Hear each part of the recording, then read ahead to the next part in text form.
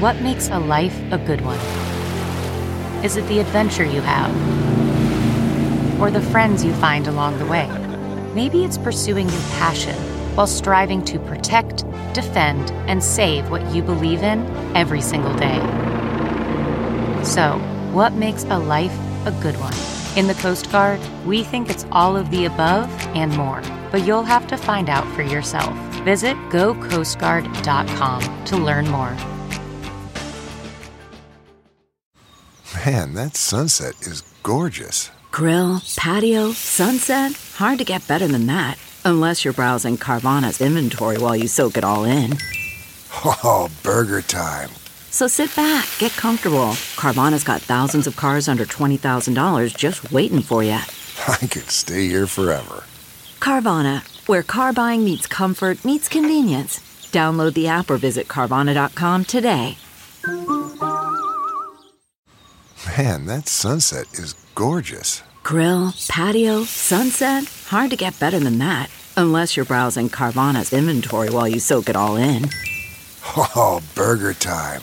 So sit back, get comfortable. Carvana's got thousands of cars under $20,000 just waiting for you. I could stay here forever. Carvana, where car buying meets comfort meets convenience. Download the app or visit Carvana.com today. Welcome to episode 395 with my guest Beth May. We're going to talk about electroshock therapy, also known as ECT, electroconvulsive therapy, and we're going to talk about her experience with that. My name is... I'm right out of the gate. Every time. Drop the ball. It's all right. It's my podcast. My name is Paul Gilmartin. This is the Mental Illness Happy Hour. It's a place for honesty about all the battles in our heads. Right now I'm having the one about being incompetent. A place for honesty about all the battles in our heads, from medically diagnosed conditions, past traumas, and sexual dysfunction to everyday compulsive negative thinking. This show's not meant to be a substitute for professional mental counseling. I am not a therapist. It's not a doctor's office. It's more like a waiting room that does not suck. The Twitter handle you can follow me at and Instagram is mentalpod, and mentalpod.com is also the website. You can go there. You can check out the forum. Lots of really friendly people in the forum, very supportive.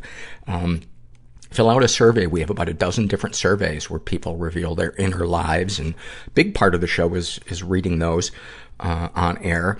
And you can support the show by going and I'm not going to read all the ways you can support the show, but you can do it financially and non-financially.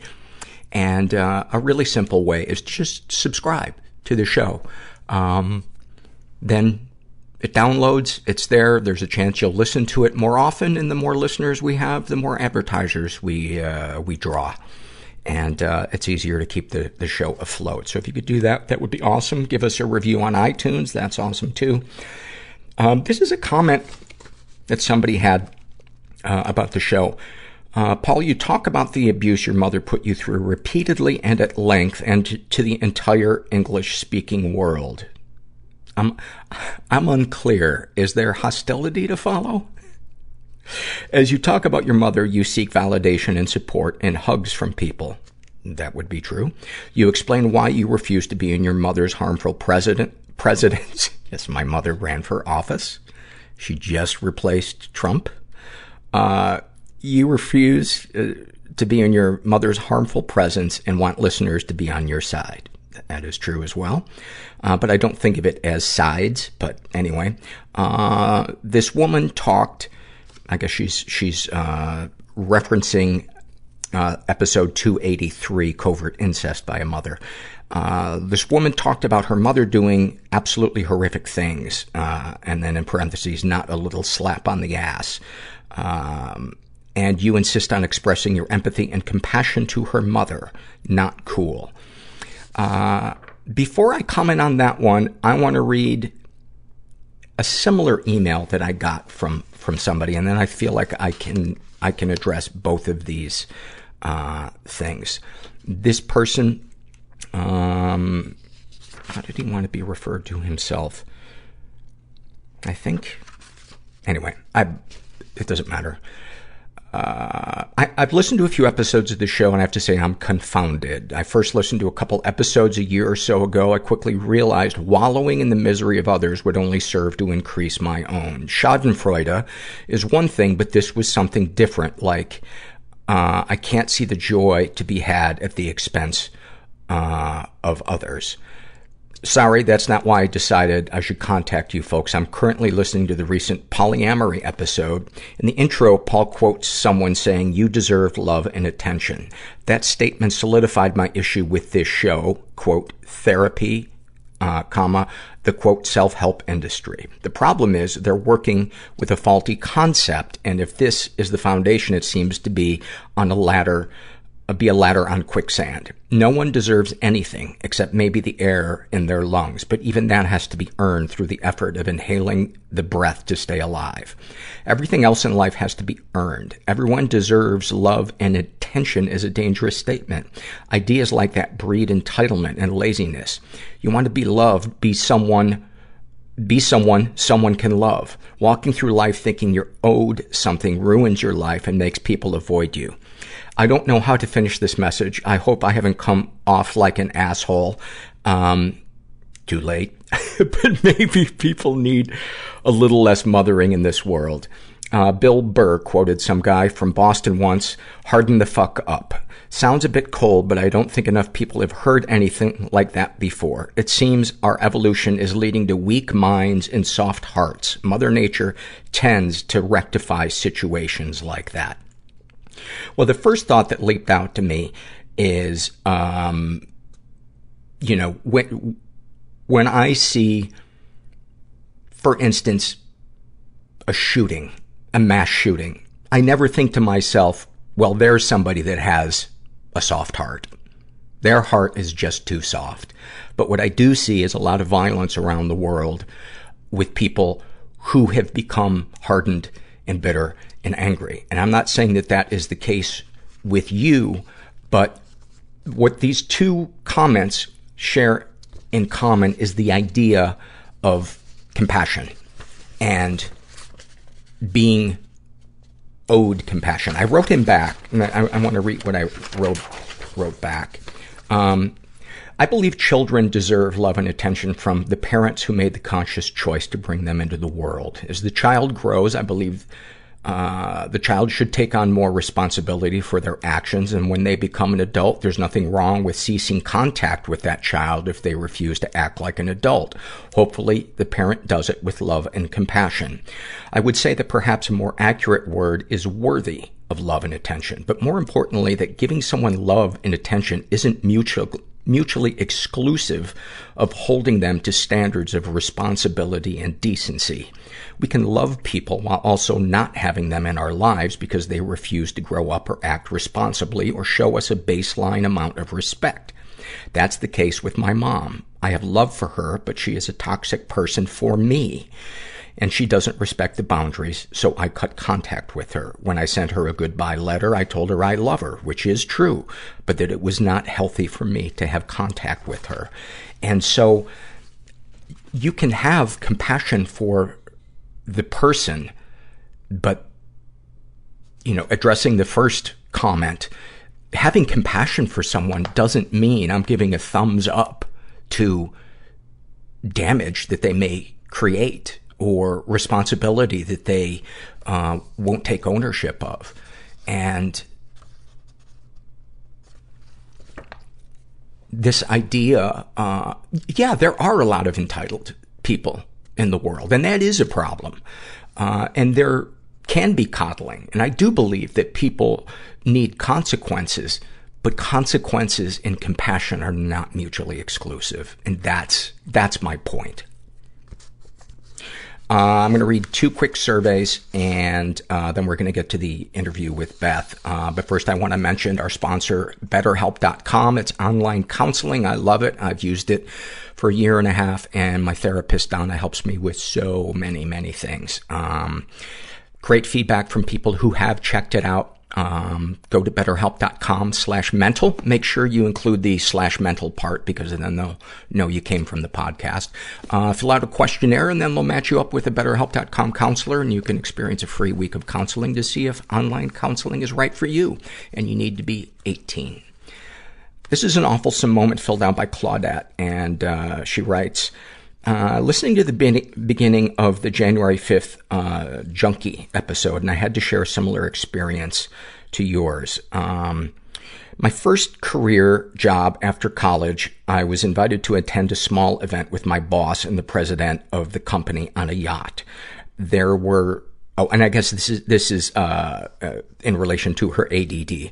There were less than 10 people, and we were having hors d'oeuvres and drinks at sunset. My boss and a couple of others with us had just completed a big project, and this was a thank you. I'm behind the president, grabbing some snacks, and he turns to me and says, "So, Claudette, what is next for you?" I immediately responded, "I think I'm going to try the chicken." My boss choked on her food and giggled quietly. He clearly was asking me about my career path, not my food choice. Way to make an impression early on in my career. Ha ha. Thank you for sharing that. And then I got an email from somebody who took exception to me leaving the part in on last week's episode where Dylan Brody described some of the death fantasies, some of the suicide fantasies that he has. And I wrote her back and said, I'm sorry that you had a negative experience listening to the podcast and otherwise find it helpful.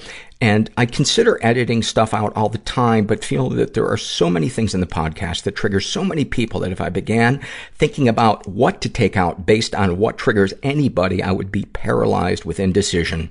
And I think the podcast would also lose some of what makes it different, the willingness to talk about the darkest of dark things, because it's so hard to find that elsewhere in a way that isn't exploitive or sensational. So it's not that I don't feel for people who get triggered. It's more of a difficult decision I arrived at. But thank you for weighing in. That's how I responded. And then this is this an awfulsome moment? It didn't print out. My printer is acting funny. I guess we'll find out. Oh, it is an awfulsome moment. Filled out by a guy who calls himself, "Oh God, can't handle the pressure of deciding." And he writes, about a half a year ago, my partner of 3 years and I made our relationship monogamous. Though some people knew, it was kept mostly between us and the people we were hooking up with. A few months after, my friend, who I was occasionally sleeping with, stayed the night at my house. We walked out of my room the next morning for breakfast in our PJs with sex hair, just as we did my dad, stepmom, and uncle, who had no idea my relationship was open, came home a day early from a camping trip. As soon as we all made eye contact, everyone just froze. It was painfully obvious that she had slept over, and I can only imagine how guilty our faces looked. I awkwardly introduced her to my family and told her she could go back to my room to avoid the awkwardness. Assuming that their immediate conclusion was that I was cheating on my girlfriend, I decided I had to explain to them on the spot that I was in an open, non-monogamous relationship with my girlfriend, and while I was at it, I told them I was bi, too. After gauging their reactions, I think it might have just been best to go along with their assumption that I was cheating. There's a part of me inside that I don't want anyone to know about because it's weird and gross and lame and people will hate me.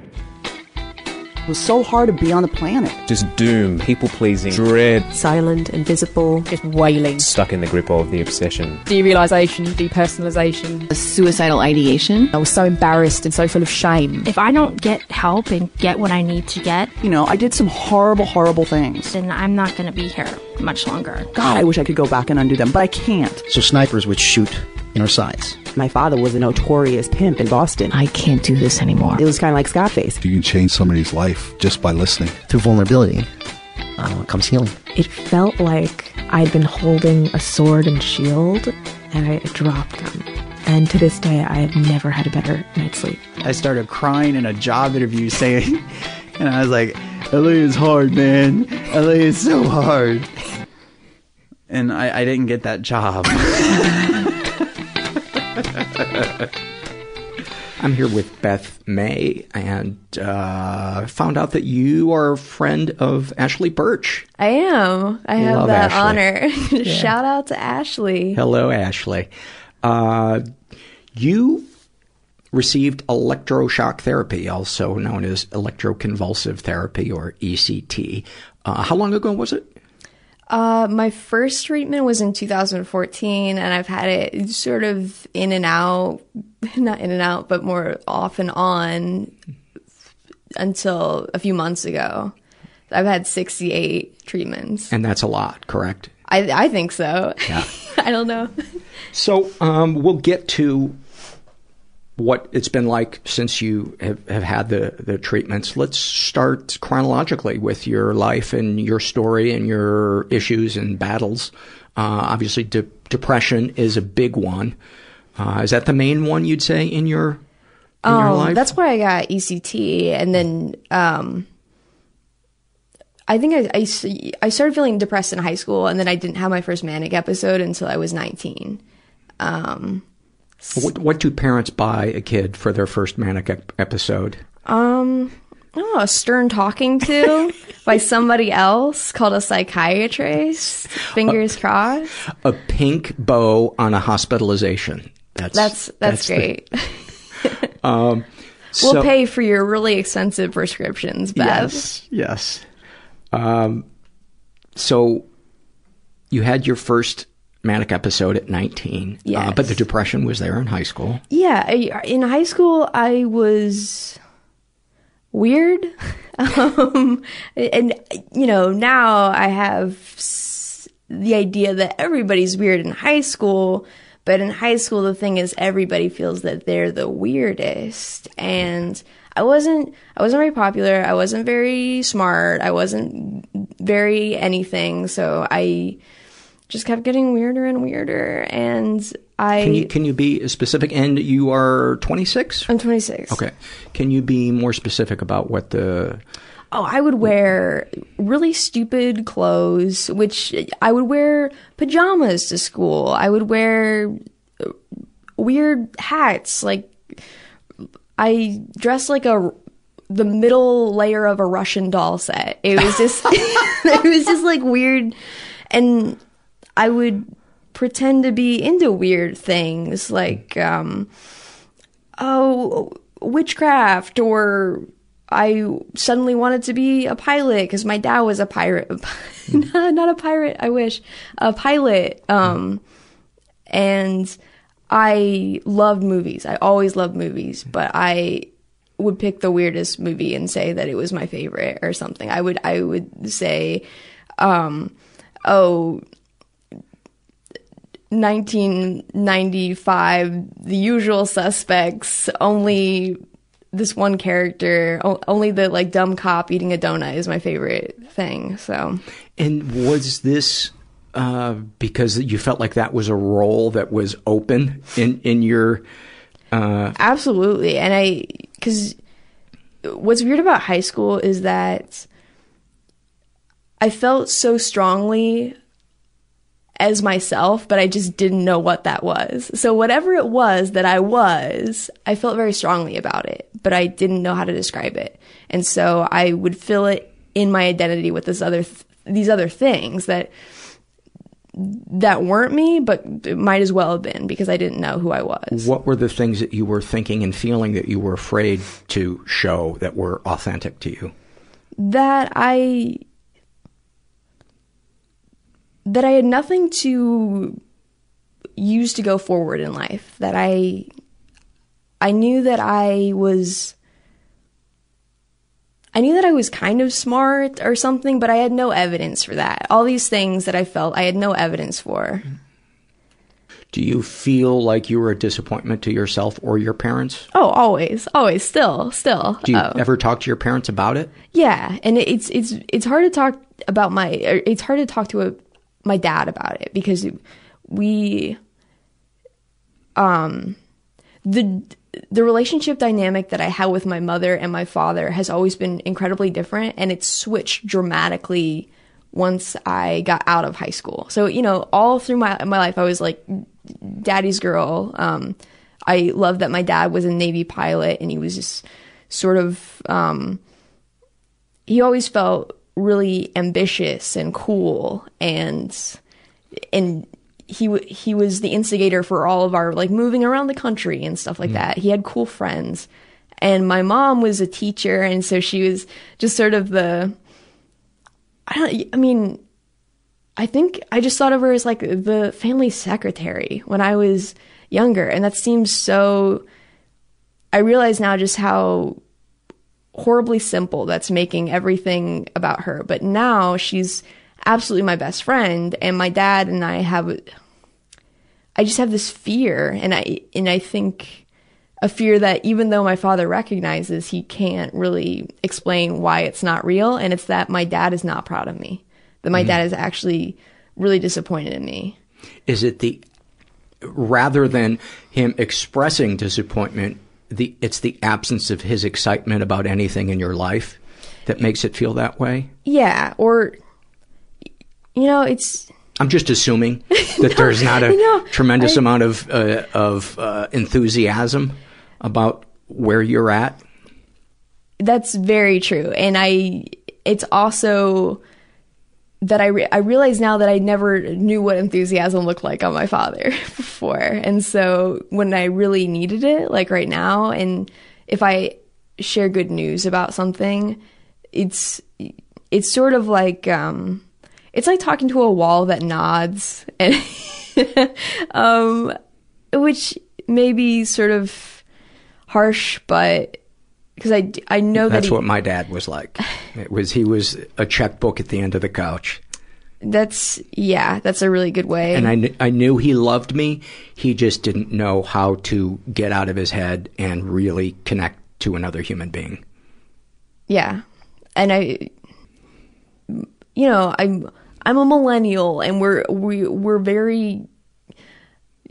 so addicted to having a reason for our woes, for being able to justify some sort of sadness that we put on LiveJournal or Tumblr posts with this actual physical thing. And I think for someone like me who was so blessed to have a very normal, supportive, loving childhood, to have no stomping ground to lay any of the just awful feelings. The frustration of being a human being. Absolutely. It's a weird time where you feel like you need that excuse to be sad, but you don't have it. And so it was easy for me to just be very down on my mother and to just be like, oh, my mom is so mean to me. My mom wants me to be just this perfect church-going girl, and I just want to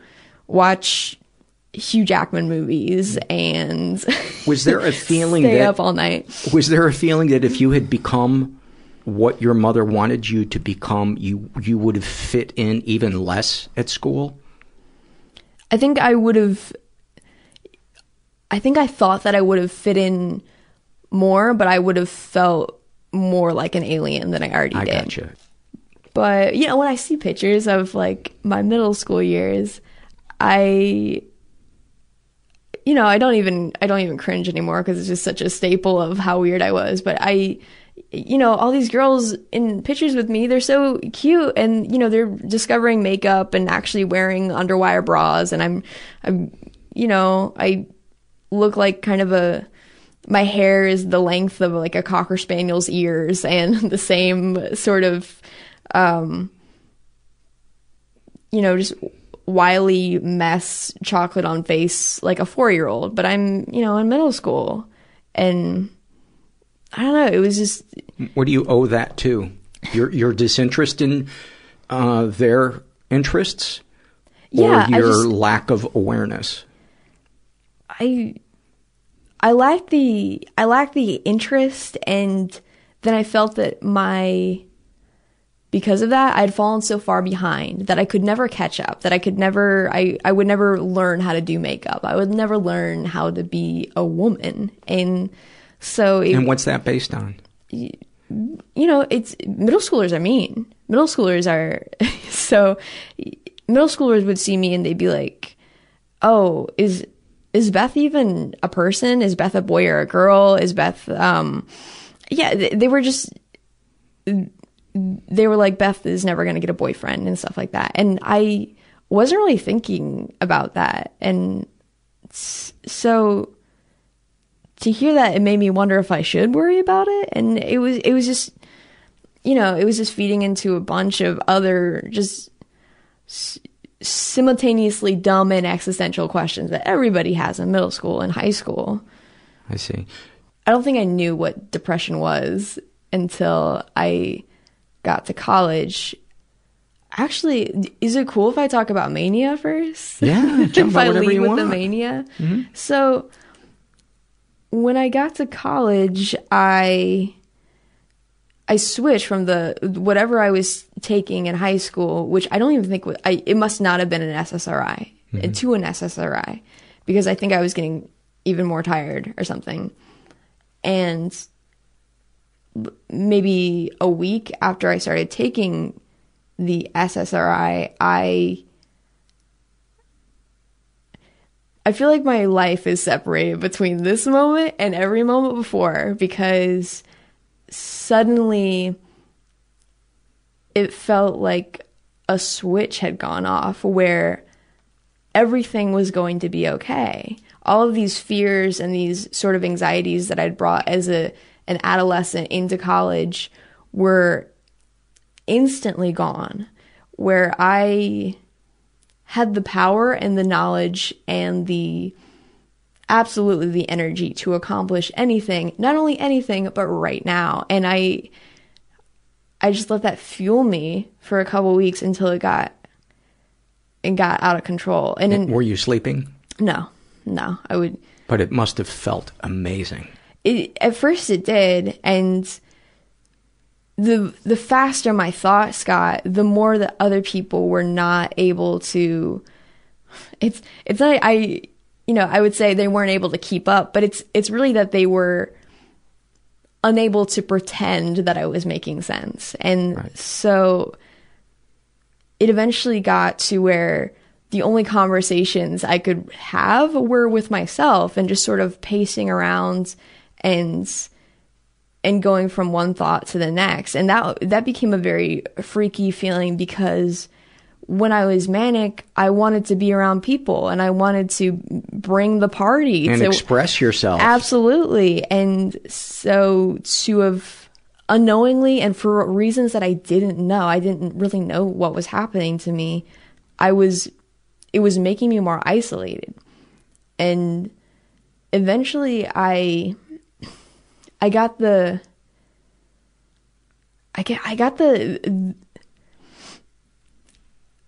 knew that I had to go to the Grand Canyon.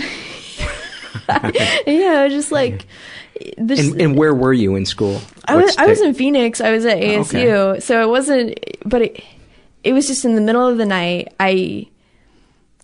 So much of all of the bad mental illness I've had in my life has been about certainty. So this idea that I most certainly had a calling at the Grand Canyon, that I had to reach there by sunrise, even though it was 4 hours away and the sun was already rising. I knew that I had to go there. Well, if the world was going to be okay, you needed it. You needed to get there. I think I described it at the time as like a calling, like I just sort of felt compelled that a higher power was calling me to the Grand Canyon, but it wasn't. It was more like a certainty that I would go. It was this idea that something had already been decided. And so I started driving, and I didn't end up in the Grand Canyon. I ended up in Blythe. And so like 6 hours west or something. Blythe is as desert gets. Oh, yeah. And from there, You were lost? I don't even know. I was lost. Or did you just want to set Blythe straight? Let them know about your idea for an underwater amusement park. I was like, listen up, Blythe. I thought it was like Streetcar Named Desire. I would just sort of be the protagonist of the entire town. No, but I slept there quote unquote slept in my car, and then I drove back, and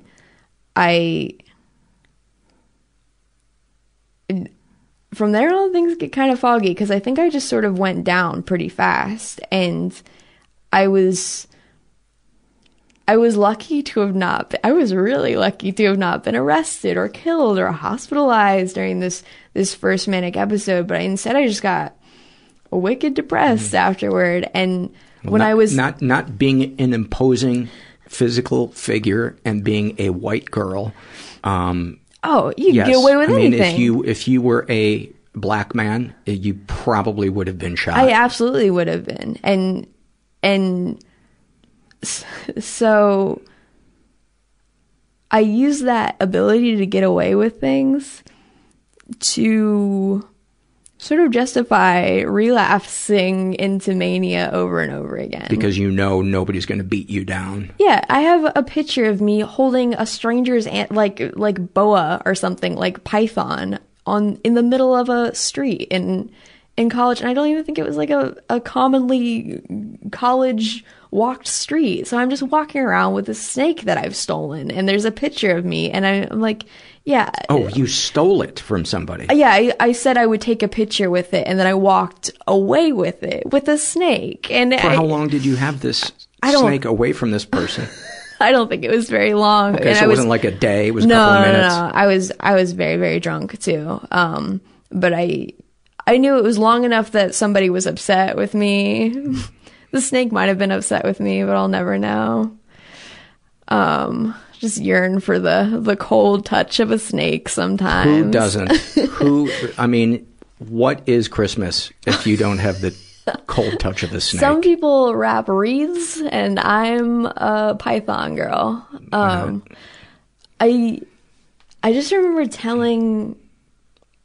because I wasn't even seeing a psychiatrist being on antidepressants, and I went to the doctor saying, hey, I don't think this Prozac or whatever is working, because I had this incredible spiritual experience where I thought I had to go to the Grand Canyon and stuff like that. And so my psychiatrist said, oh, I think you have bipolar disorder, because that's what happens when people with bipolar get put on SSRIs sometimes. And so often when I talk to other people with bipolar, they tell me how they battled with their diagnosis, or they didn't believe it for years, and they didn't do anything right with it for years. And I was the opposite, because I instantly believed it, but I had no idea what it meant. So instantly you finally had an identity. Well, absolutely. I was like, this is it. I'm bipolar girl. Yeah.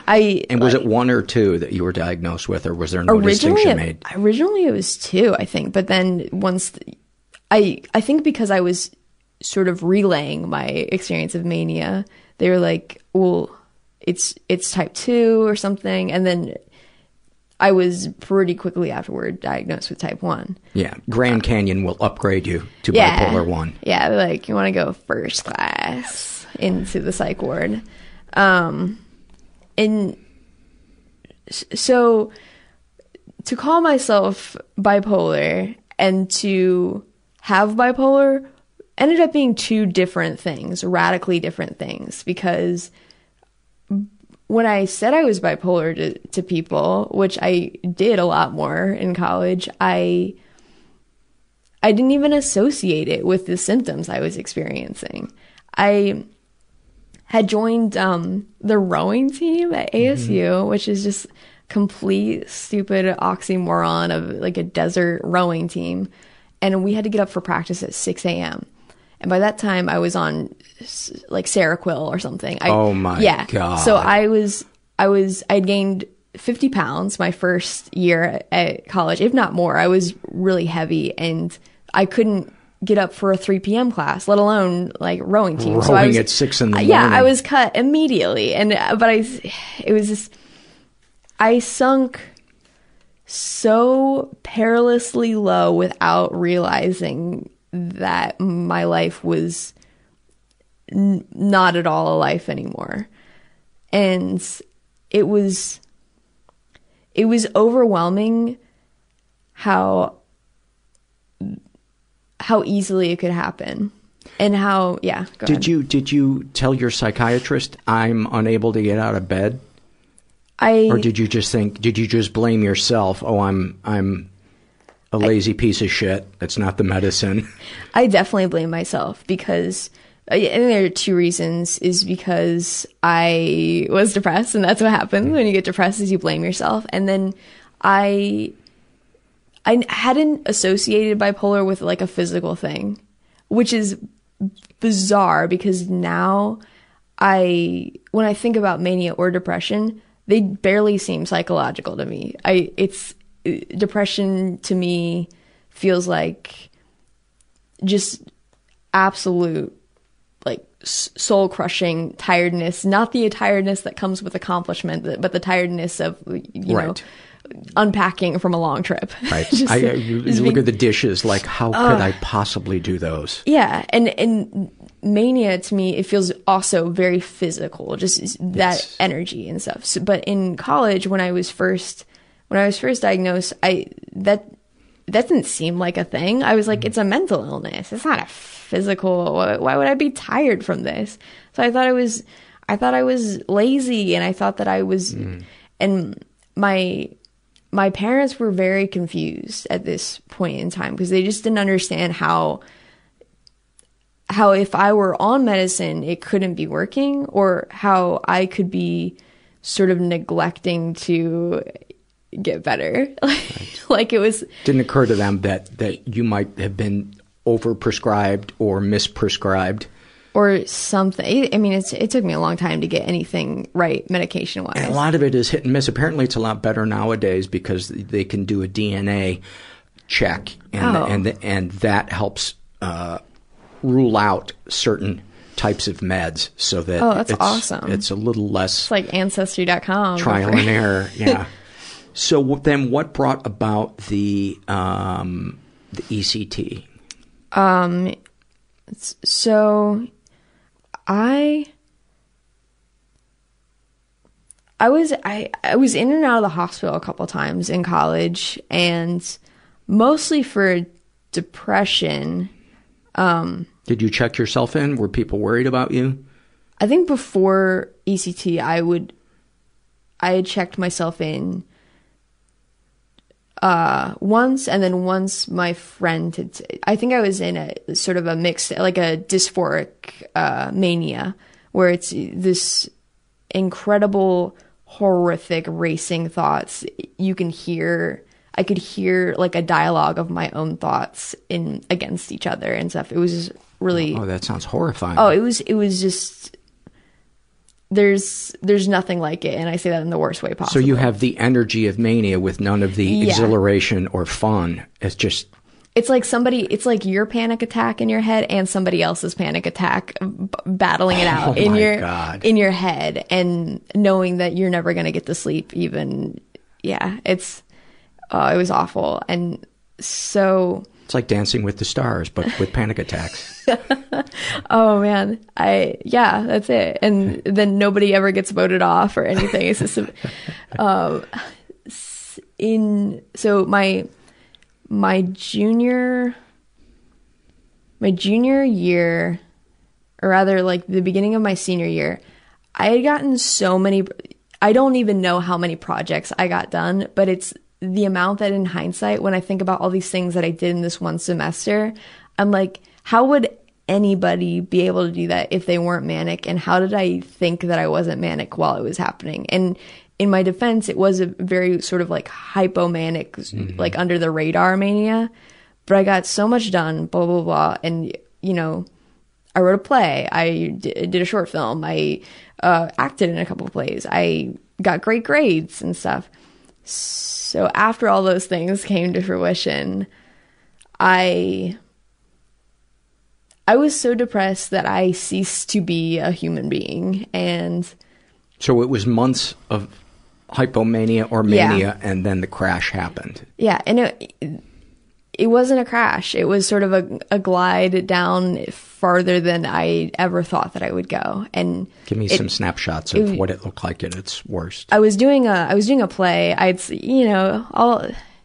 There They always say, like, sign up for things when you're manic, and then, the mania is the meal, and then the depression is the check. Or oh, I love that. Oh my God, I forget that's so who said fantastic.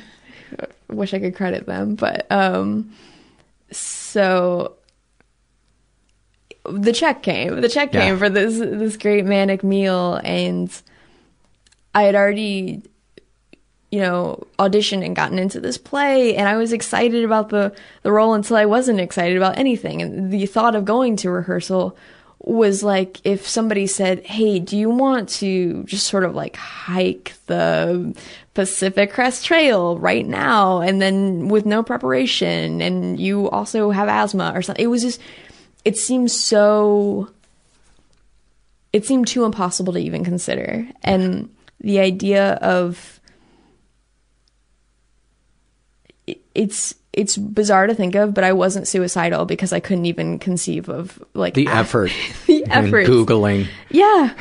Gosh, I mean, and so it was just that I didn't know my lines for this, it truly was the actor's nightmare, because I didn't know my lines for this play. And everybody was like, you can't do that, because it eventually gets so bad that everybody notices. They're just like, oh, when did Beth become a gray ghost person? I was really skinny then too. I was like about 100 pounds, and so I don't remember how I got into the hospital. I think it must have been voluntarily, but I don't even remember being there. Okay. And that must have been when I heard about ECT. And one of the effects of ECT is memory loss. Yes. And I have to say, you've done an admirable job of piecing things together, given how much of your memory you have lost from all the treatments you've done. Well, buckle up, because before I got ECT, I was my boyfriend at the time, Colin. He had seen me through all of this. He'd seen me very depressed, and he'd seen me just sort of battling with what it meant to even think about having a normal life, and thinking about just going forward. And then I started getting ECT, and in Arizona, they do bilateral ECT first. And so what that means is the electrodes, they're shocking both sides of your brain, essentially. And it's the most quote-unquote effective form of ECT, but it's also the one with the most side effects. So, for example, in California, they'll only do unilateral ECT unless your case of depression or mania is so severe that you have to do bilateral. In Arizona, it's not like that. They'll just go right for the bilateral. And honestly... And they do it out of the back of a truck. Yeah, it was in like a portable next to the hospital, and it just seems so sketchy, but that's sort of the state of desperation that I was in. And, honestly, that my parents were in by that point, because I didn't even, mention that, but they were doing stuff like my dad would have to come up and get me from Phoenix, from Tucson, in the middle of the night, because I would suddenly just I would panic. I would have panic attacks that would last weeks and stuff like that. Oh my God. And by that point, it was just like,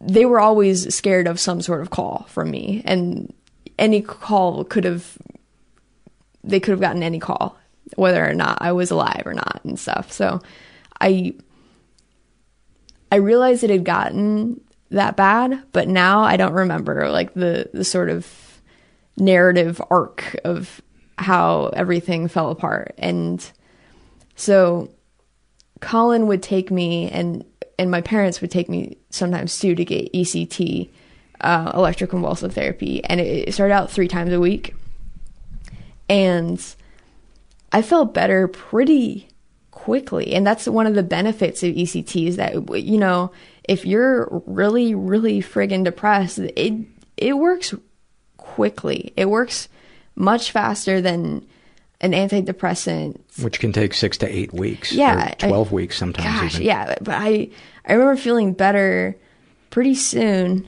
and because of the stigma of ECT,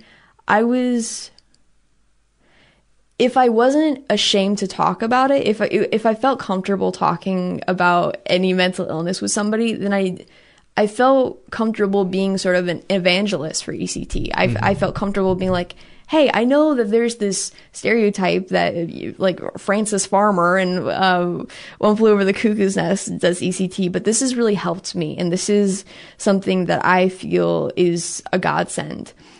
And then when it started not becoming a godsend, I still called it a godsend anyway. And Why? I want to be clear that I do think that it saved my life, but it was,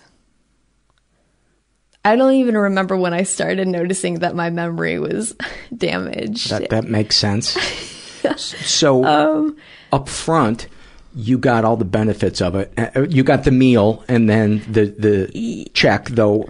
Yeah, and the weirdest part is that I Facebook tells me like, oh, 8 years ago today you said this dumb thing. And I remember a picture that came up on my Facebook a few months ago where it had been clear that I'd been getting like ECT for a month or so. And how often? 3 times a week. Okay. And by then I knew that my memory must have been really damaged and really just sort of pieced together, but I was still very much like proclaiming this to be, because you didn't want to believe that it had harmed your memory. Hell no. And I didn't want it to believe that it had caused any harm if it caused any good, because I've been so fed up with taking one medicine and then combining it with another medicine. And then I took a medicine called Geodon and I got serotonin syndrome. I felt like I was going to die. And it just like all the medicines up until that point just felt so stupid and felt like they didn't work or that they made me too tired. And so to have this one thing be less holy than it felt when it first started helping me, that was awful. That was inconceivable to me. And so I had to keep sort of playing up that it was just so pure in its goodness and its help. So it's not that you regretted doing it, it's just you didn't want to speak aloud the truth that there was this big side effect. Yeah, and especially because of the stigma of getting it in the first place. There was this inherent bravery I felt, this sort of like noble act of me talking about how this helped me, and that I felt like I was perverting it by saying, oh, by the way, I forget people's names if I've known them for 4 years or something. I'm asking my boyfriend what his name is and he's driving me home, and during ECT, they do try to really mark your cognitive, just because they know that this is a side effect and that it can be a bad one, and so they do this test, and it's like 4 different categories. And honestly, the worst irony here is that I remember taking these stupid tests more than I remember any part of my life during this period of time. Because they'll do stuff like they'll ask you to spell world backwards, and they'll ask you to draw a clock and then make the time say 9:45 or something, and draw a lion but say it's a giraffe. Just these little tasks to test you cognitively that don't change. And so eventually I got really good at spelling world backwards, but I was forgetting actual historical events in my life. Like, had I met this person, had I taken this class, I would forget entire classes. Would it sometimes come back, the memory of something? Yeah, I describe it now as like knowing you've read a book, or knowing you've seen a movie. And sometimes if somebody says, oh, yeah, wasn't that the one with the Jamaican bobsled team? Then suddenly you can think of like, oh yeah, that's a cool. Wonderful Life. Yeah. Oh yeah, cool running story. And so sometimes it's like that, and sometimes it's like, No, maybe I saw that on a DVD display case in Blockbuster in 1995, but no, I can't remember that at all. And it was especially devastating to me with Colin because he would say, all right, it's weird how you forget how much a day is spent reminiscing if you love someone. Like, you just to have that companionship, part of being friends with somebody, part of loving someone is saying, oh, do you remember this great time we had just the other day? That was so funny how so-and-so said this, or I had a great time doing this, and when all of that goes away, you have no context for whatever relationship you're in at that moment. It's like you're on your first date. Absolutely. It's like... At least for one of you. But it's all of the uncertainty of a first date with somehow the intimacy of a marriage. And wow. That must have been heartbreaking for him. I don't know how he's one of the strongest, best people I know, and to this day he's one of my best friends. But now he lives in New York, and we've been friends longer than we were together because it was... And it didn't last, obviously, no. The relationship with him. And no. What was the final straw? I didn't remember this being the final straw until a year ago or so, because we didn't talk about the end. We just talked about funny stuff that happened during it and during the relationship and stuff, and sometimes he would just talk about things and I was like, oh yeah, I remember that, and he knew that I didn't. But I remembered he went on a skiing trip with my family, and we were so excited because we hadn't gone skiing in a while. I hadn't gone skiing since I was a kid, and I was saying, hey, Colin, do you remember when we were driving home from that ski trip and we saw the really big vulture circling outside the car window? And he said, yeah, that was the worst car trip of my life. And I said, why? That was a great trip. And he said, do you remember that you broke up with me on that trip? And I didn't. And that is such a horrific thing to do, to break up with somebody on your family's, while a vulture is circling. I think that was after, it's like whoever I was, I wasn't even able to wait to break up until we got out of an enclosed familial vacation trip situation. And what hurts the most for me, I know tons of stuff hurt the most for him, but what hurt the most for me is knowing that I was that person. That whoever person broke up with Colin on a family ski trip, that was me. And I'm still that person, even if I wouldn't do that now. So all these things, while I was with him, I suddenly felt like my life was not my own, that I could be told that anything happens and that it would be true, or that these things that I didn't belong to me anymore. That's terrifying. Yeah, it was not only terrifying in the sense that I could be convinced of anything that I had, because I mean, it's not like anybody I loved or anybody who loved me would sort of gaslight me like that. It's that I had no internal consistency of who I was. We become ourselves every day, and we are ourselves every day, but sometimes I didn't know who that was. I couldn't remember days and days and days and days on end, and these important things that had shaped my life, because it ended up affecting both before and after. I mean, they were just gone. And the irony, too, that your struggle as a kid was finding an identity for yourself, and then here it is being eroded from external circumstances that you needed to do to survive. Yeah. Do you ever feel physically cursed No. I still feel guilty. Why do you feel guilty? And the reason I ask that is because I often feel cursed. Like, well, this is working now, but this good part is not going to last long because something always gets shit on. I think I would use the word doomed. My body always lets me down. Yeah, I'd use the word doomed, not curse.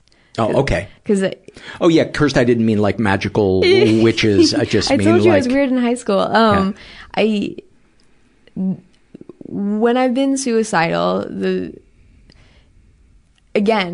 even like mania, it was never the impulse to want to do something. It was the certainty that I would. It was that even if I didn't want to kill myself, because I didn't want to kill myself, it's that I knew that I would kill myself. I see. And the worst part is like not knowing when it would happen. It was just like, I know that's so there outside is absolute darkness. I'm just not ready to get out of bed to face it. Yeah. Yet. And I always felt guilty that I couldn't catch it early enough, or that I couldn't use my in between my normal phases to better myself so that this wouldn't happen again. Catch what early enough? If I was in a stable mood, I felt even then guilty if it changed. And so, as if it was your fault? Yeah. And I mean, sometimes it was. Sometimes I would go off my meds. Sometimes I would sort of self-sabotage and by way of drugs and alcohol and sex and all of that. It was just a piece of this larger issue where I thought I wasn't doing enough, which is, it's crazy because I did so much that I lost my memory.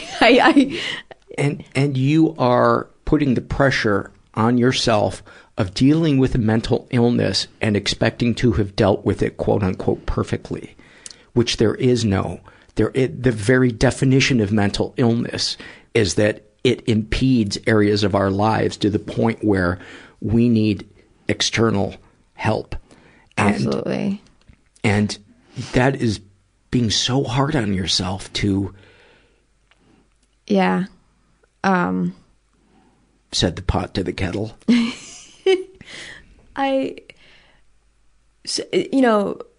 Flash forward to now living in LA. I've been here 2 years, and the first year I was here was actually pretty good, and or the first 6 months rather. And I had a manic episode in January 2017, and I was hospitalized, and I started ECT again here. And how many treatments had you had prior to that? 38 of bilateral treatments.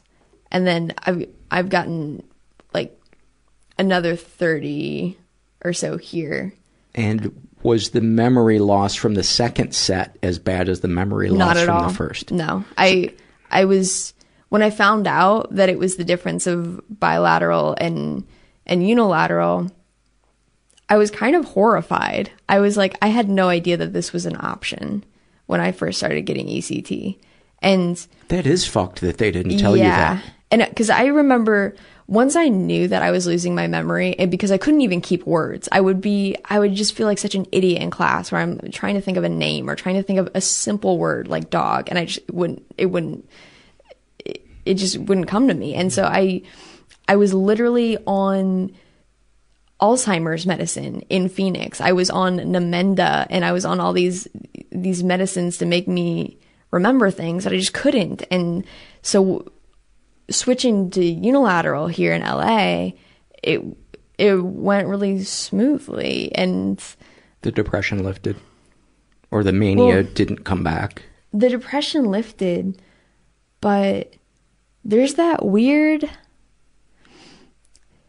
They always say that if somebody's lost, if there's a death in the family, so you can you can express your condolences immediately, but go back in 6 weeks or so, because that's when people have sort of drifted off. They're not thinking about you anymore. And I think the same thing applies to hospitalizations and depression in general, because there is that sort of traumatic immediacy of being in the hospital, and there is that sort of really dark attention given to depression when it's at its worst. But the whole year after that, I was so depressed without knowing that I was. And so I was working 3 days a week at where I work. And so I had Tuesdays and Thursdays off, and I would tell everybody, hey, I write on Tuesdays and Thursdays. And I didn't do jack shit. I was in bed. And I somehow had legitimately convinced myself that, well, I'm lazy, but at least I'm not depressed like I was, a couple years ago or something. So I just completely fallen into this lie. And is this after the second round of ECT? Yeah. It was during. So it was.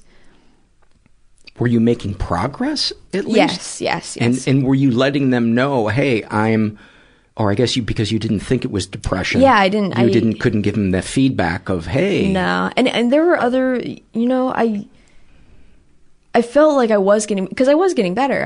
I kept getting better and better and better. And it wasn't until just, until December of last year where I feel like I woke up and I wasn't. Like 6 months ago? Yeah. We're recording right now. It's the end of June of 2018. 2018, so who knows? But I felt like I woke up a different person. I was more clear than I'd felt in years. Because I think about college, and it's a blur. I know everybody says that about college, but it's a blur that I can't even decipher what it was before it got smudged. It's just so much of it is gone. And so much of people who I valued, people who I respected, are gone, or don't know how much I care about them because I can't remember the best memories I have of them. What's that like for them, and how do you explain that to them? Like if somebody comes up to you excited and there are times that you don't know the face or the name? Yeah. And I say every time, I'm so sorry. But it's always a little too much, just unless I know them well enough to, it's always too much to be like, oh, and as you know, I've lost a year of my life from electroconvulsive therapy. It's like taking one stigmatized thing and then like stacking it on another and another. So it's like, as you know, I have a mental illness. Oh, overshare. And then, as you know, I've received electroconvulsive therapy for this mental illness. Overshare. But how do you know who to share it with if you don't recognize the person? It's sort of like, I use the comparison of an actor's nightmare, but it's like going in and sort of improvising the level of intimacy you have with a person based on their reaction and the people around you and stuff. So, and she's referencing a play by Christopher Durang that is. I thought it was just I know the play. Right, isn't it Christopher Durang that wrote it? And a guy wakes up on stage and he is in a play that he doesn't recognize. Yeah, I just thought of it as, because I get the dream all the time, and I get the dream about school too, where I'm going to a test and I've never studied for it and I've never even been in the class, and I just thought that was the general phrase. So some people I know that they know that I've gotten electroconvulsive therapy, but I don't even know how they know it, and especially moving to LA has been bizarre because primarily my narrative memory, like events, has been affected. But also what I struggle with is remembering sort of procedural things, like how to drive to this place, and it's hurt me a lot in work because people will be like, oh, this is how you log this submission. This is how you bind this paper, use this machine or something. And I'm either writing it down, which looks weird, and they're like, why, it's simple. Or I'm the one who's like, could you teach me this again? Could you tell me this again? And it's... Do you ever share with them why? I did when I first started at the company that I work with now. And that was the biggest mistake I've ever made. Why? The person I told it to, it's been... I don't have like a persecution complex so much, but I feel very much that it's been used against me because I feel as if I feel I'm treated as fragile and that it's not a reflection of necessarily the treatment, but I think it's hard to conceive of a smart person losing their memory like that, but it happens. And so I think it's very easy for the person who I'm talking about to be like, well, she was probably an idiot before. That's why she can't remember how to get to this airport or whatever. So obviously it depends greatly on the person. And I think it says a lot about people's sort of empathy when they do believe that this has happened to me. But honestly, it's like depression. If somebody hasn't had it, it's possible to explain it, but it's not as possible for them to really connect with it. And so it's describing a color that they've never seen. Yeah. So I feel very much like I'm behind intellectually or something in my job and just generally speaking.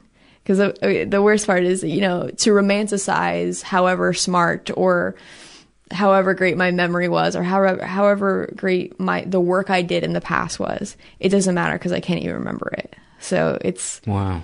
So there is this sort of question of like, was I ever good at this, or did I just pretend that I was? Or will it ever be like this again, where I could do good work and remember words and describe things accurately? Or is it just that I thought that that's what I was doing when I couldn't remember anything? And has there been an improvement in things coming back to you in the last 6 months since your last treatment? Or are you just kind of level from where you are from your last treatment? I feel pretty level in terms of memories and stuff like that. When I got ECT here, it didn't affect any of the memories I had already lost, but a weird thing to celebrate. But so primarily my memory loss occurred around like 2012, 2013, 2015 even. And so the last, from 2015 on, I remember things pretty well. And the only lasting memory deficit I have is that sort of procedural how to do things, or if somebody has told me something. I can remember things that have happened to me, but I can't remember really things that I've said or things that people have said to me. Or it's almost like a kind of more insidious way of forgetting things, because it does very much mimic the like forgetful person who doesn't care. Whereas, when it was happening in Arizona, it was more obvious that something else was going on. Anything else you'd like to share? Oh, I have two questions. How long does a session take? Does it hurt? And are there cookies? Cookies? No. You just forgot. Oh my gosh. That's the big punchline. I remember there being like biscuit things, but I don't know how to describe it. Really? Well, yeah, it was like something like more expensive cookies or something. Like when you're at a fancier friend's house or something, they're like, do you want these? Oh, I know there's like Tim Tams from Australia or whatever. Oh my God, but I was just kidding. Oh no, this is a serious thing. But okay, so ECT itself, it's so quick. They put you out. They have to strap you with all sorts of electrodes, and they put a blood pressure cuff on your calf because your right foot is the only thing that's not paralyzed, because they have to make sure, because you're getting a seizure in your brain, and so they and you're unconscious. Yeah. They put you out. They give you anesthesia, and they paralyze you too. So the only way that they know that the seizure is working is if your right foot is moving. And so you're out for like a half hour, but the procedure itself only lasts about 5 minutes. I see. So you wake up and always cold, because that's what happens when you wake up from anesthesia. It's just like freezing cold. And when I got bilateral, it hurt my jaw a lot. It would make me get headaches and stuff like that. But really, as far as side effects go, physical side effects, it's really negligible. There's just not too much. It looks much scarier than it is and stuff. I remember you had to get, before you can get ECT, you have to be sort of put through these tests to make sure your body will handle it. And I remember when I wanted to get ECT in LA, I couldn't even, I had to make appointments to go, get like an EKG and stuff. And I'm like, I don't have the energy. It's not worth it. And it was just like this completely the irony. Yeah. And I remember I had to go get like a consultation with these doctors who were in charge of the ECT department at UCLA.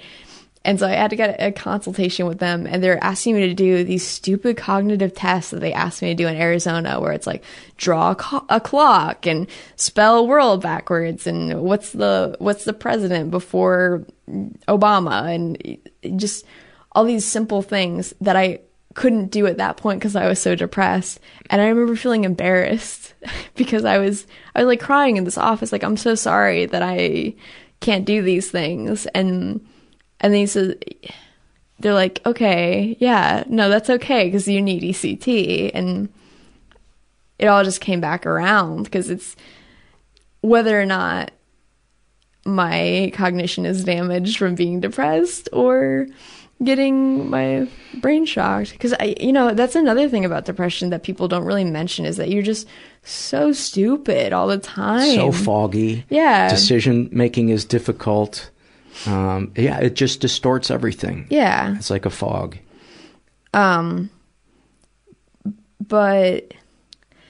you can't drive while you're getting it 3 times a week. Can't drive or make big decisions, which is a sort of a broad thing, but it's shockingly easy. Been waiting for that one all interview. Well, Beth, thank you for sharing all of this stuff, especially in such detail, and being so honest about your feelings around it. I really appreciate it. Oh, I appreciate you letting me come on. Thank you. A lot of interesting stuff about ECT. I had no idea that it could have such effects on the memory. What I did, I think, was a lot more fun. Is I just smoked a lot of weed in high school, and that seemed to have done a number. And I got to listen to a lot of classic rock. So if you're gonna smoke your memory, do what I did. I so want to go erase that moment right there. Oh, the critical part of my brain is so tiring on some days. This is a shame and secrets survey filled out by a woman who calls herself Amethyst. She doesn't say how old she is, but she is gay. She was raised in a pretty dysfunctional environment. Excuse me. Never been sexually abused. She has been emotionally abused. My father was the most manipulative liar I've ever met. Every time I talked to him, he was trying to twist my mind. I'm not sure if it would really count as emotional abuse, though. What an example of the lengths we will go to minimize what we experience. And this isn't to punish her father. This is to give weight to what she's feeling so she can process it. Any positive experiences? He was my father, so whenever I think about the various things he did wrong, I feel guilty because I'm obligated to love him. I think we're obligated to try to love people and try to have compassion for them. But ultimately, the feelings that are inside of us are inside of us. And shaming ourselves for a feeling not being there is not the way to correct something. I think just trying to grow as a person and have more understanding of the different people that walk the earth and trying to put yourself in their shoes. But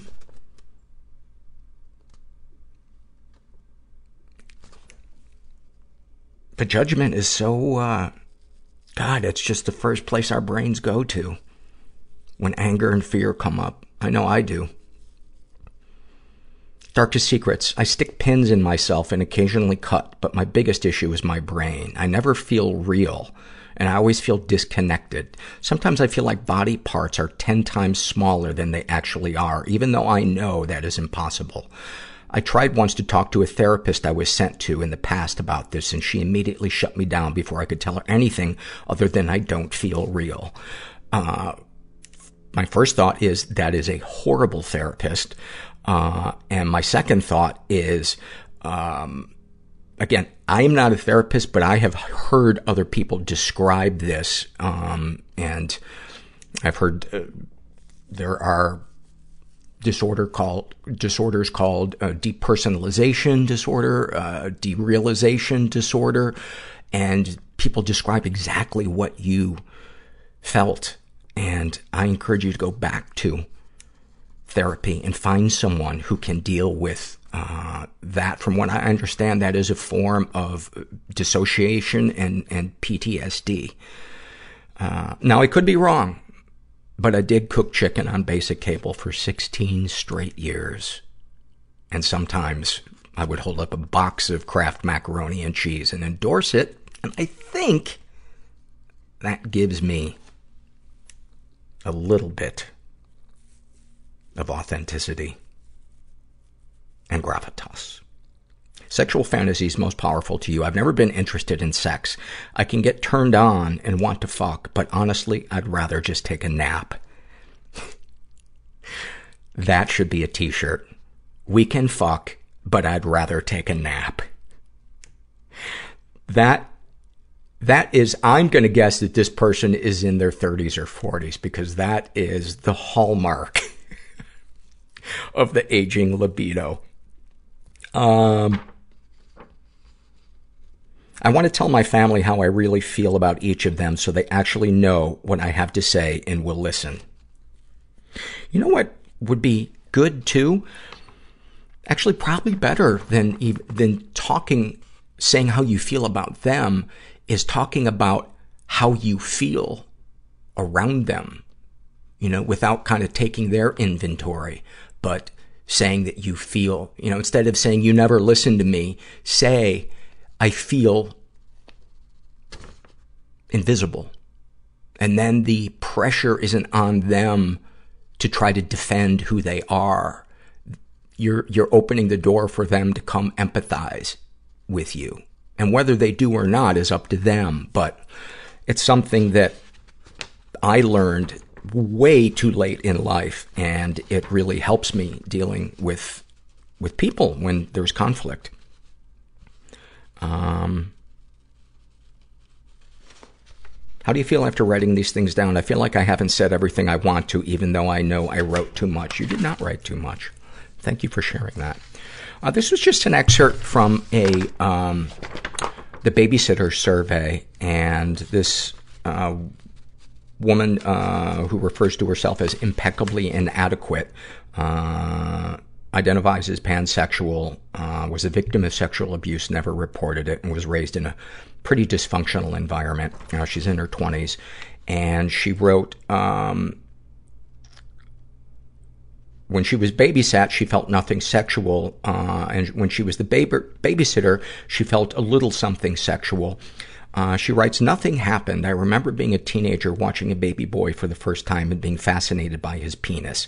I didn't want to do anything inappropriate or to hurt him, so I ignored the feeling until it went away. I figured it was healthy curiosity. And then to the question, remembering these things, what feelings come up? She wrote guilt, shame, and anger. And two things I wanted to say about that. Number one, I was curious why there was anger. Was it anger at herself for having feelings she didn't want to have? And were they the past feelings, or is it the present day feelings as she looks back on it? And the other reason I wanted to read that is it's such a great example of the disconnect between what we know is intellectually true, but what we feel emotionally about something. It's like she knows, and she writes, no damage was done, nothing happened, it was merely thoughts. So she knows that it was healthy curiosity and it was just in her mind, but she feels guilt, shame, and anger. It's just fascinating to me, the disconnect between the intellect and the emotional. This is an awfulsome moment filled out by Poison Ivy, and she writes, one day I was having period cramps and I whispered out loud to myself, ugh, I'm to start my period. My 7-year-old son was on the other side of the room and he responded with, the period of life where you start to die? He's going to be a comic. Thank you for that. This is an awfulsome moment filled out by a guy who calls himself Fuck Tom Cruise. And he writes, called an Uber recently. The driver showed up and I instantly recognized him as the boyfriend of a neighbor woman whose apartment I once broke into 11 years earlier. And then in parentheses, just to sneak a peek at her bed and smell her shoes and underwear. I wish none of this were true. I hate who I've been. I'm less than thrilled with who I am today, but I no longer break into neighbors' homes. Thank you for sharing that. And, you know, the important thing is that you saw that there was a problem and that you don't do it anymore. And I don't know what it was that you do, to help yourself, if you, were able to stop doing that on your own, or for you sought help. But, that is an awfulsome moment. Thank you for sharing that.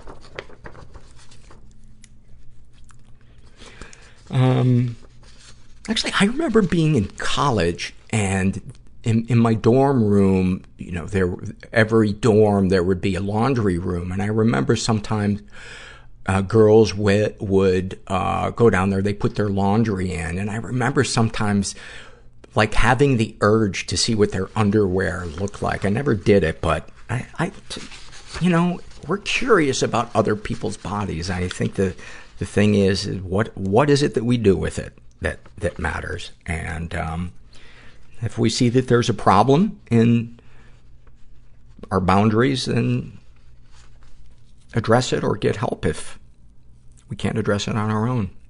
I hope I'm not coming across as pompous and lecturesome. Is that a word? Lecturesome? This is a shame and secret survey filled out by a guy who calls himself Corn Bunny. He is straight, in his 20s, was raised in a pretty dysfunctional environment. He was the victim of sexual abuse and never reported it.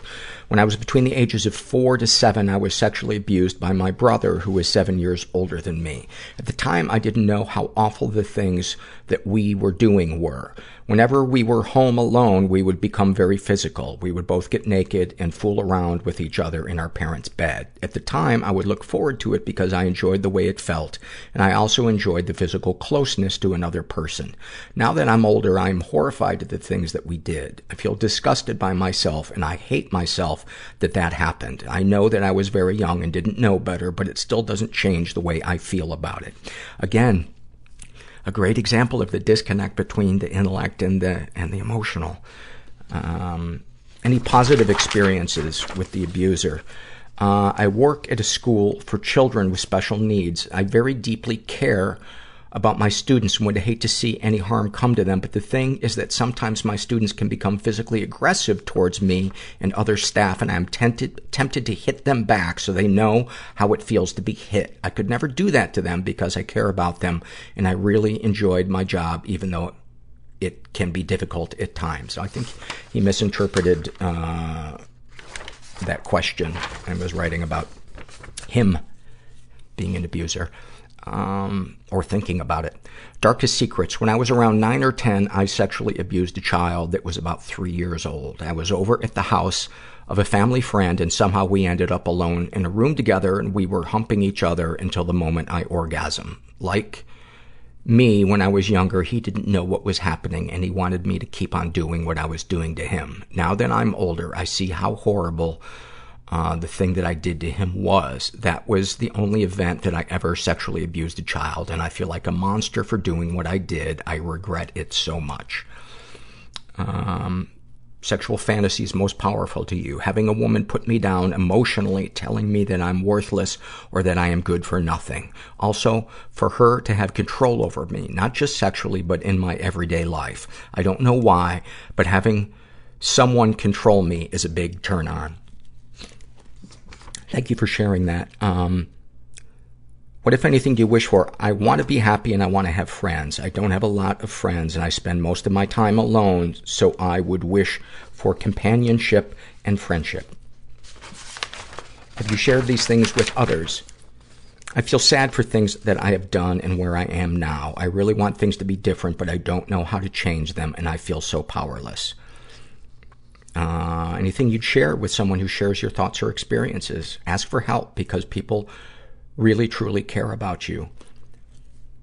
Well, I hope you apply that to yourself, and I hope that you get help if you're feeling stuck and powerless or caught in the shame of things that happened in childhood, because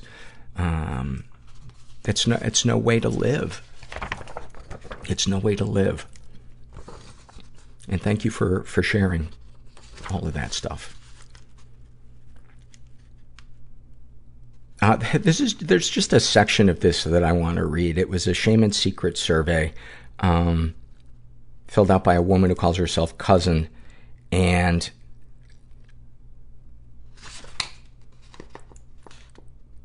where is it?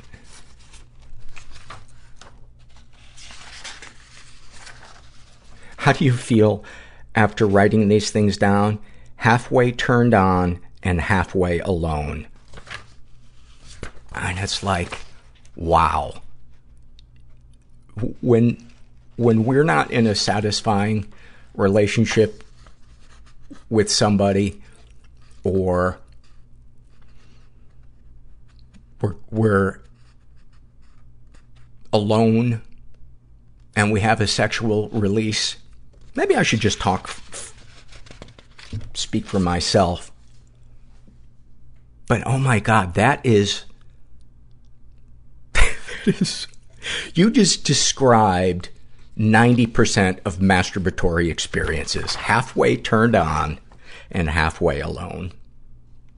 Thank you for sharing that. Actually, she didn't share much because I didn't read that much of it, but I have a lot of surveys. And this is an awfulsome moment filled out by Gracie, and she writes, I have a health anxiety that mainly came out of a doctor telling me I probably had lung cancer. In the parentheses, I didn't. I had a minor infection. And then a friend dying of spinal cancer. I always forget that it was on her spine because she was actually a survivor of brain cancer before then. That's the bit that continues to scare me. Once at work, my head began burning like my skin was on fire. but there was no rash or anything to suggest an external cause. I thought the lights in the room were flickering on and off, but none of my colleagues had noticed, and my mouth and hands started to go numb. I knew rationally I was having a panic attack, but I couldn't shake the bigger, irrational thought that a brain tumor was taking over. I didn't want to make a scene at work, so I hid my face behind my computer screen so that no one would see me. Over half an hour, the only thing I could do was move my arms and legs to convince myself I was alive and in control. Most of the memory is white noise and light. Nothing. But I snapped out of it when my arms and hands started miming driving a car and I made vroom vroom noises. I was so shocked by this mad reaction that I burst into laughter. I had to cover it with a cough and left the office for a bit, but it snapped me out of it, and for the only time ever, I loved having anxiety because of the insane effect it had on me. I laughed all day. The relief felt the same as finishing a marathon run, exhausted but more alive than ever. Health anxiety is batshit nuts, and mostly I hate it, but I loved that moment. That is so fantastic. Thank you for that. This is a shame and secret survey filled out by a woman who calls herself Nora. And she identifies as bisexual. She's in her 20s, was raised in a pretty dysfunctional environment. She was the victim of sexual abuse and never reported it.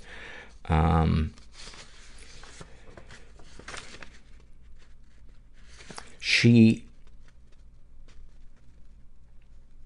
was raped by a male friend, while she was drunk.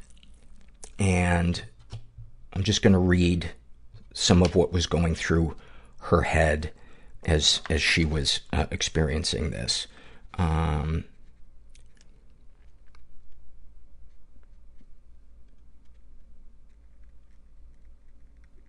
I was really too uncomfortable. I believe she woke up.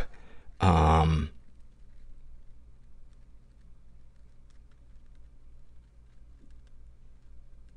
think she came out of a sleep and somebody was on top of her. I finally came to and opened my eyes, but I see a faint light coming through the window and feel hands moving my breast around. My shame is as follows. I don't register this as unusual, and I don't react. I go limp, close my eyes, and pretend I'm asleep. In the back of my head, a whisper starts. The person puts their hands down my pants, and the voice in my head gets louder. I'm waiting for the alcohol to take me back under to where I'm not aware this is happening. And I tell myself the voice in my head is saying that this is not happening. So I stay limp until he penetrates me and begins to rub his lips against my breasts. I finally hear the voice clearly say, "This is happening." And I don't know what happens from there. I think I pushed away, but I can't be sure that's right. Maybe I started to shake because thinking about it and writing this makes me shake. Maybe I began to cry. When I could feel my body again, it felt like I had been crying. And then I'm going to skip forward. I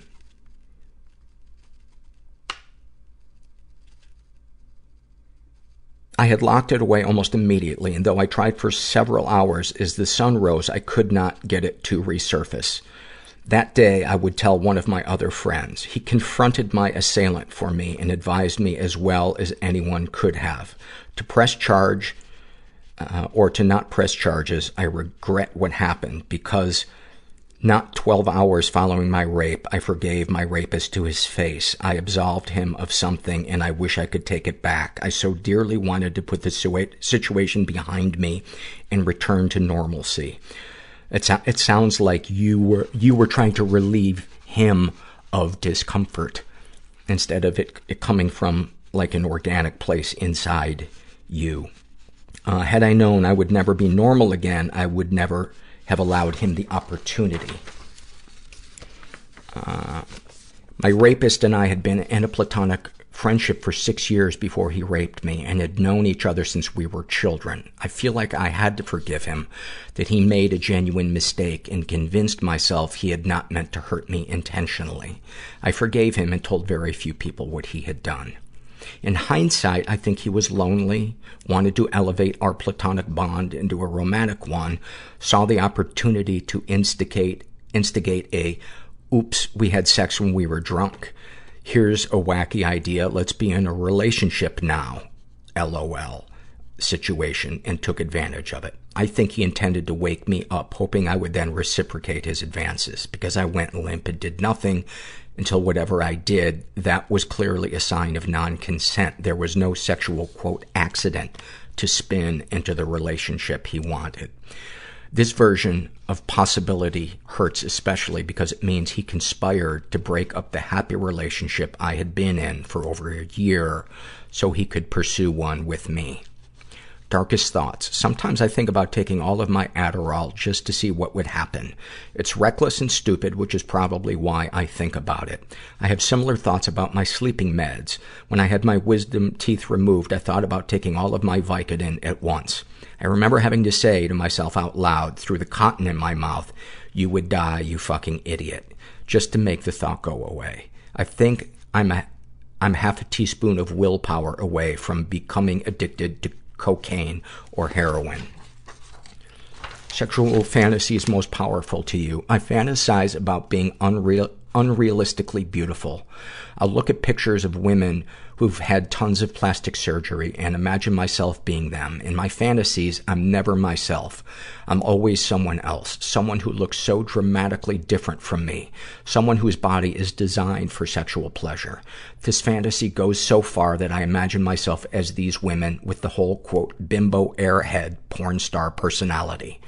Sharing that makes me feel hopeless. I wish I could be intimate with others without having a panic attack. And I think that sexual frustration manifests in a bimbo fetish because in that fantasy, everything about my body and personality is designed for sexual fulfillment.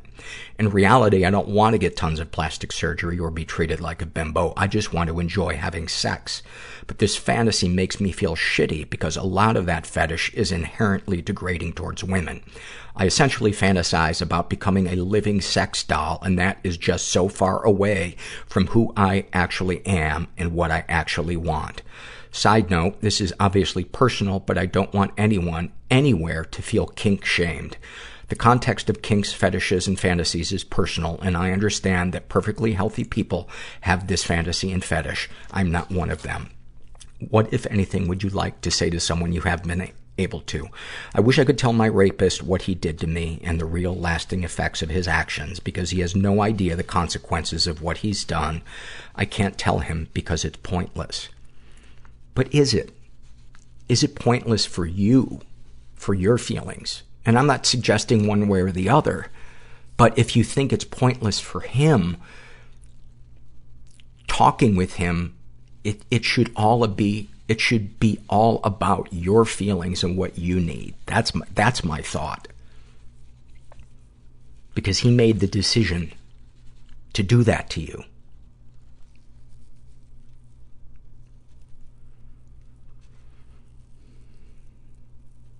What, if anything, do you wish for? I wish I didn't count the seconds when people hug me. I wish I could kiss someone without forgetting how to breathe.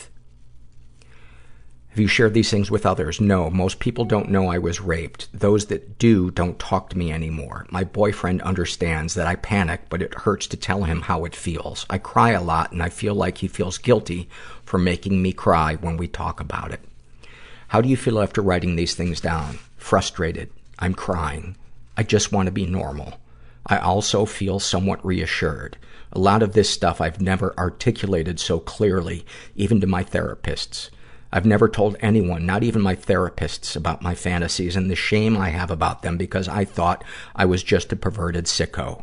Writing it down made me realize there are pretty obvious reasons as to why I have those fantasies, and I think I'll be able to tell my therapist about it now.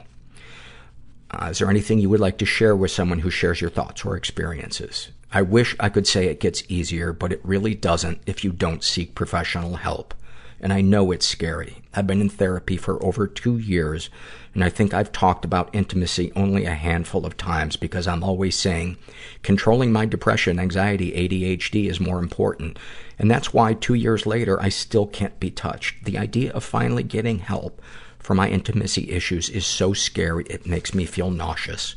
But it's not like I'm ever going to feel, quote, ready, and you might not either. It's not worth putting off your happiness for some abstract feeling of readiness. Your best bet is to voice your fears of recovery to a professional. Amen. And I would also add in a support group because there is something about the camaraderie of people who understand, who share traumatic experiences that is really, really healing. And if you go to RAINN.org, that's the Rape and Incest National Network, you can find all kinds of resources for support groups and therapy if you have ever, at any point in your life, experienced unwanted sexual contact. I'm definitely paraphrasing that, but go to RAINN.org. And thank you so much for filling it out. That survey really moved me. When I read a survey and somebody has an epiphany during it, and especially when there are emotions attached to it, it's such a powerful moment for me to read, because I feel, I suppose the egotistical part in me feels like I had a tiny hand in helping bring this moment forward, this moment of forward motion in their life. But it's more that I feel so lucky to have a front row seat to people's inner lives and vulnerability, that they trust me enough to go to the website and go through the ordeal of filling out the stuff that pains them most or that they hide most deeply. And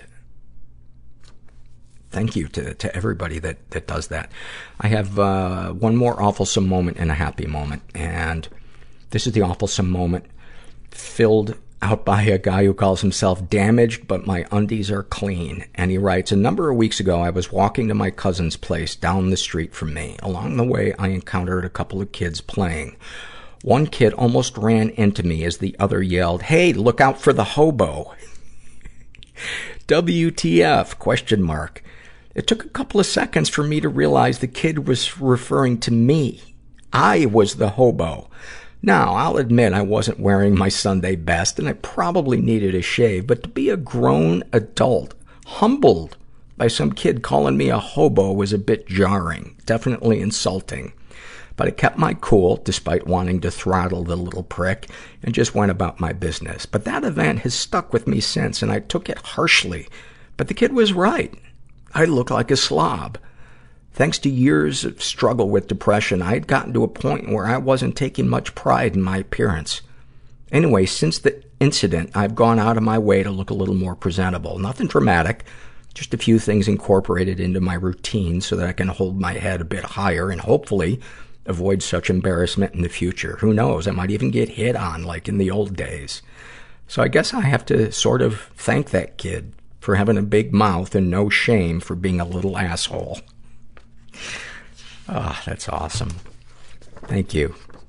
And then finally, this is a happy moment filled out by Lauren. And she writes, upon forgetting to take my happy pills last night, I had a pretty serious mental breakdown on the way to work this morning. My brain startled me with the sudden urge to take my own life. A very familiar, yet deeply disturbing feeling. I even felt my hand itching to turn on my blinker and pull into the local Walmart, thinking about how easy it would be to buy a rope and end my pain then and there.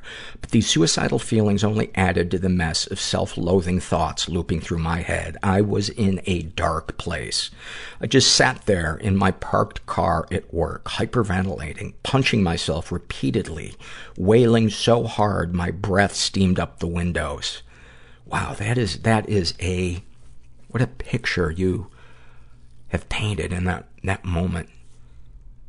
And I've read so many surveys of people crying in their cars at work. That is...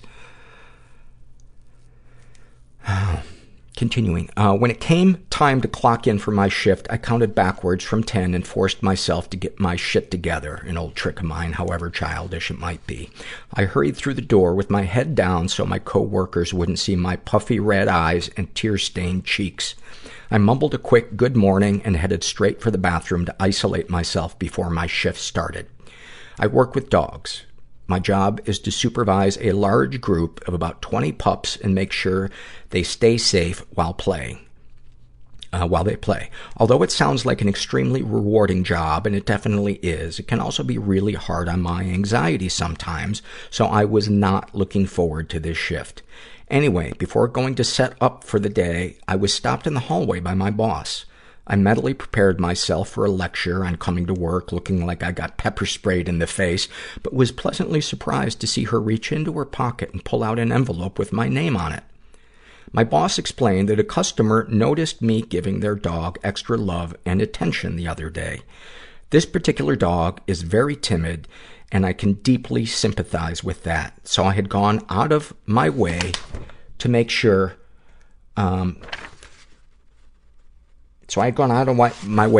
that the dog was comfortable. And this note reminded me that my existence is important, despite what my fucked up brain wanted me to believe. I felt so appreciated and noticed. Even now, as I sit in the coffee shop hours later, I'm still on cloud 9. I want to dance and spin and throw my arms up in the air, screaming my gratitude to the whole world. The funny thing is, these people have no idea how much of an impact their small gesture had on me. I'm grinning ear to ear as I sip my coffee and type this out. So that's my happy moment. God, I sound stupid ending it that way. I guess I just had to share this experience with the people I think would appreciate it most. That is such a great moment. That is such a great moment. And I'm sorry to be on my soapbox about support groups, but I get those moments all the time in support groups because we tell each other what we love about each other. At least in my groups, we do. And we support each other.